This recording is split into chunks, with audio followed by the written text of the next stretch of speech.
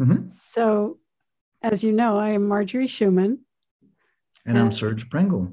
and we are speaking together, having had several prior conversations, but bringing to this particular conversation a desire to communicate deeply about the topic of inquiry, which is something we're both interested in. Yeah, yeah. And so also that we have the intention to talk about it in a way that captures a certain form of inquiry, a certain form of mindful communication that is obviously not chit chat, not a lecture, but some kind of a shared process of discovery. Yes. And so, in addition to maybe defining what we mean by inquiry in this conversation, hopefully we will also be demonstrating by the way we talk what we mean by it. Yes, and the spirit of it that is both the music and the words, as I like to say. So it's the ambiance of our presence and our interaction, as well as what we speak about. Yeah, yeah, yeah, yeah, yeah. And so when I hear you speak about presence, there is something like almost a click that comes from me, an invitation inside to kind of slow down a little bit Thank you. and to be more in my own presence and notice your presence and notice the ambiance and what is, happening in the space between us. Mm-hmm. And the word that comes to my mind about that is that it has something to do with the felt sense of the connection with an intention to deepen the level of communication or to allow the level of communication to deepen. Yeah, yeah, yeah. So there's that intention, the sense of the possibility of communication to be deeper, and a general intention to allow it. Yes. The other thing about inquiry to me has to do with the idea of punctuation as a grammatical thing, a question mark. We're asking questions.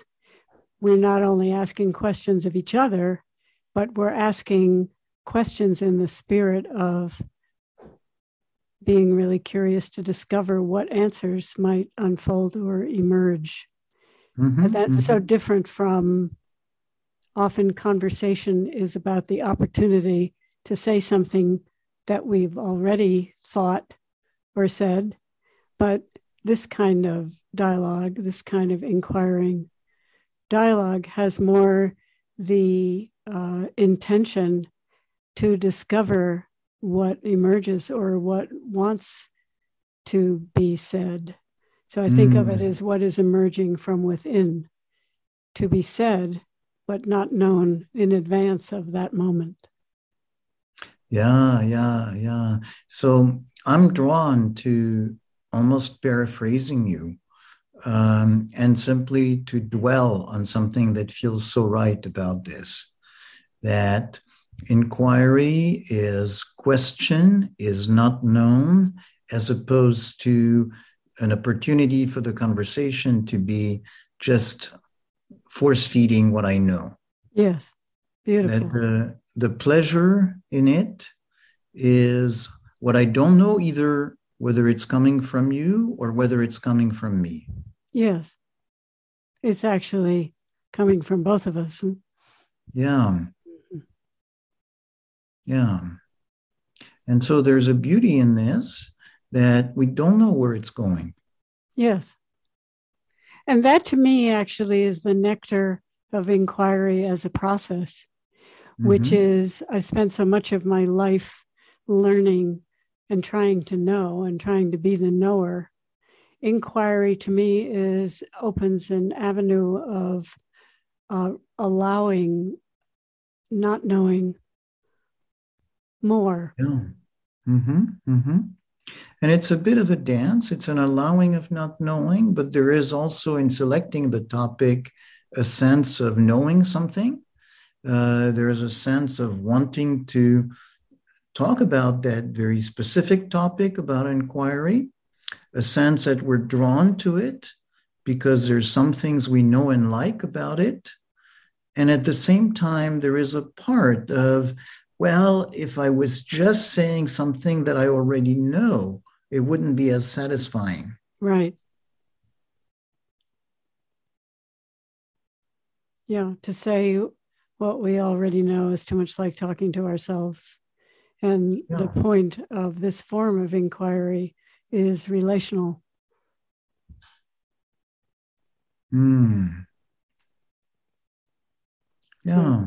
So, even if I had the same inquiry or you did with 10 other partners, the conversation that you and I will have, I'm certain, is a unique conversation, not only unique to both of us, but unique to this moment. Yeah. So an inquiry is always an inquiry into the moment. Yes, at the tip of the moment. Yeah, it's at the tip of the moment is who we are, not just who we are in general, who we are at this moment, what the circumstances are, what comes up. And it might or might not have qualities beyond that, but certainly it has the quality of the moment. So being in an inquiry mode is appreciating the moment. Yes.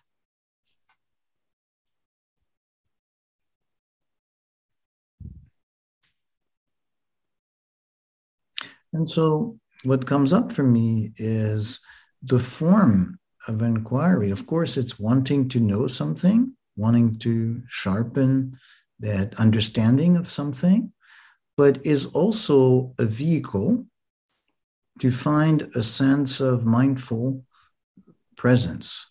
Yes. It's almost like a practice. It is a practice. That engaging in it is not just for the result itself, but is for the state it kind of pulls you into. Yes, beautiful. It's very much a relational mindfulness practice, or I think we spoke about this once before, a co-mindfulness practice. Mm-hmm, mm-hmm, mm-hmm. Yeah. And so the image that comes to mind is when you have, for instance, people in tennis who are doing volleys as opposed to a game. Mm-hmm. And then the goal is to send the ball so that the other person can catch it, not to trick them. And there is kind of a nice rhythm that gets established as the ball is going back and forth and back and forth.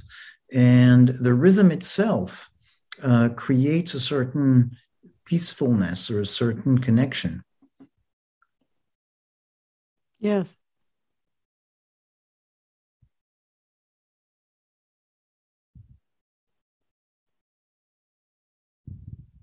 There's so often a pressure in ordinary conversation to quickly hit the ball back to the other side without taking advantage of the opportunity to receive the ball and feel the energy of the volley. Yeah. So that built-in moment of taking in. Yes.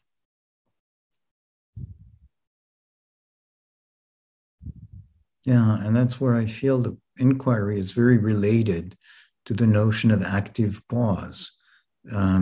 Is taking in, staying with it, allowing for something to form, not just immediately reacting. Yes. Active pause, exactly.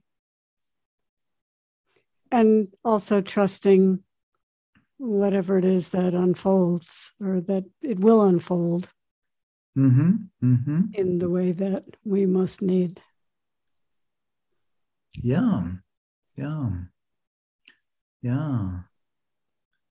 So trusting that what unfolds Yeah. Yeah. So I want to stay with that notion of trust that there is, Yes, because it's trusting the unknown. exactly. And that's something that we tend to have difficulty with. We want to have something known and staying with the unknown. So, what is it that helps us find the peace, the calm, the patience to stay with the unknown? Well, that makes me think of your LinkedIn group. Uh, I forgot now the name of it, the somatic implicit. Is that right? Yeah, relational implicit. Yeah. But I guess the word somatic is the one that I wanted to Yeah, yeah, add yeah, into yeah. the conversation. Part of what enables the back and forth from a space of I don't know is having a place to rest in the body in between. So for me, I will often consciously just put my attention on the experience of my heart center and on the sense of breathing with the other person in and out of my heart as a way of embodying an intention to be connected with, Mm-hmm, give mm-hmm. them space to say what they need to say. Yeah, yeah, yeah. So we're talking about is the inquiry is an embodied inquiry. Yeah. It's not just something that is an intellectual process, but it is very much a whole organism thing. And the staying with it involves in circulating it. I'm almost cutting myself as I'm talking because I suddenly had the image of wine tasting. Wine And tasting. Mm-hmm. you just take a little bit and you put it and you let it swirl in your mouth Uh-huh. in order to get the feeling. So there's kind of a very active engagement in the wine tasting. It's not just gulping it, Yes. but just slowing it down and savoring it. Yeah. I like the metaphor of tasting, sensing the flavor of one another. Yeah, yeah. That's the opposite of rushing with the obvious meaning. So I would say maybe the inquiry, the active pause, is to say, okay, so, I think I know, and the answer comes quickly. And it might be just about knowledge, but it might be also reactivity. And what the inquiry or the active pause is about is saying, hey, hey, hey, slow down, hold your horses, yeah, it may be that, but it may also be something else. So let's stay. Let's not assume Let's just kind of go a little bit. If I didn't know, what else could it be if I just sense into it? If I just explore it and push back the urge to affix a meaning to it. Yes. Well said. And to receive it, to be in a space of receptiveness. When you were saying earlier about something that alluded to the fact that there's you and there's me, there's also whatever it is bigger than you and me, that this conversation is resting in, the crucible in which the conversation rests, which maybe has something to do with what we had in mind in initiating this conversation, but maybe turns out to be something else entirely. Yeah. So there's something bigger in a sense. The object of the inquiry may be very targeted, but it always happens in the shadow. Nice. Of something bigger, like the image of the iceberg. We see the tip, And there is so much more that we're not necessarily conscious of. Right.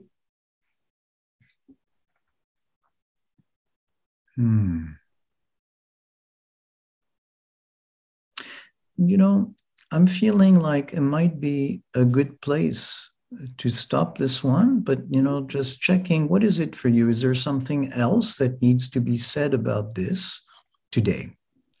Well, my first reaction is that I have the same feeling as you, but I want to just sit with that a minute and see if anything else emerges that I'm wanting to add.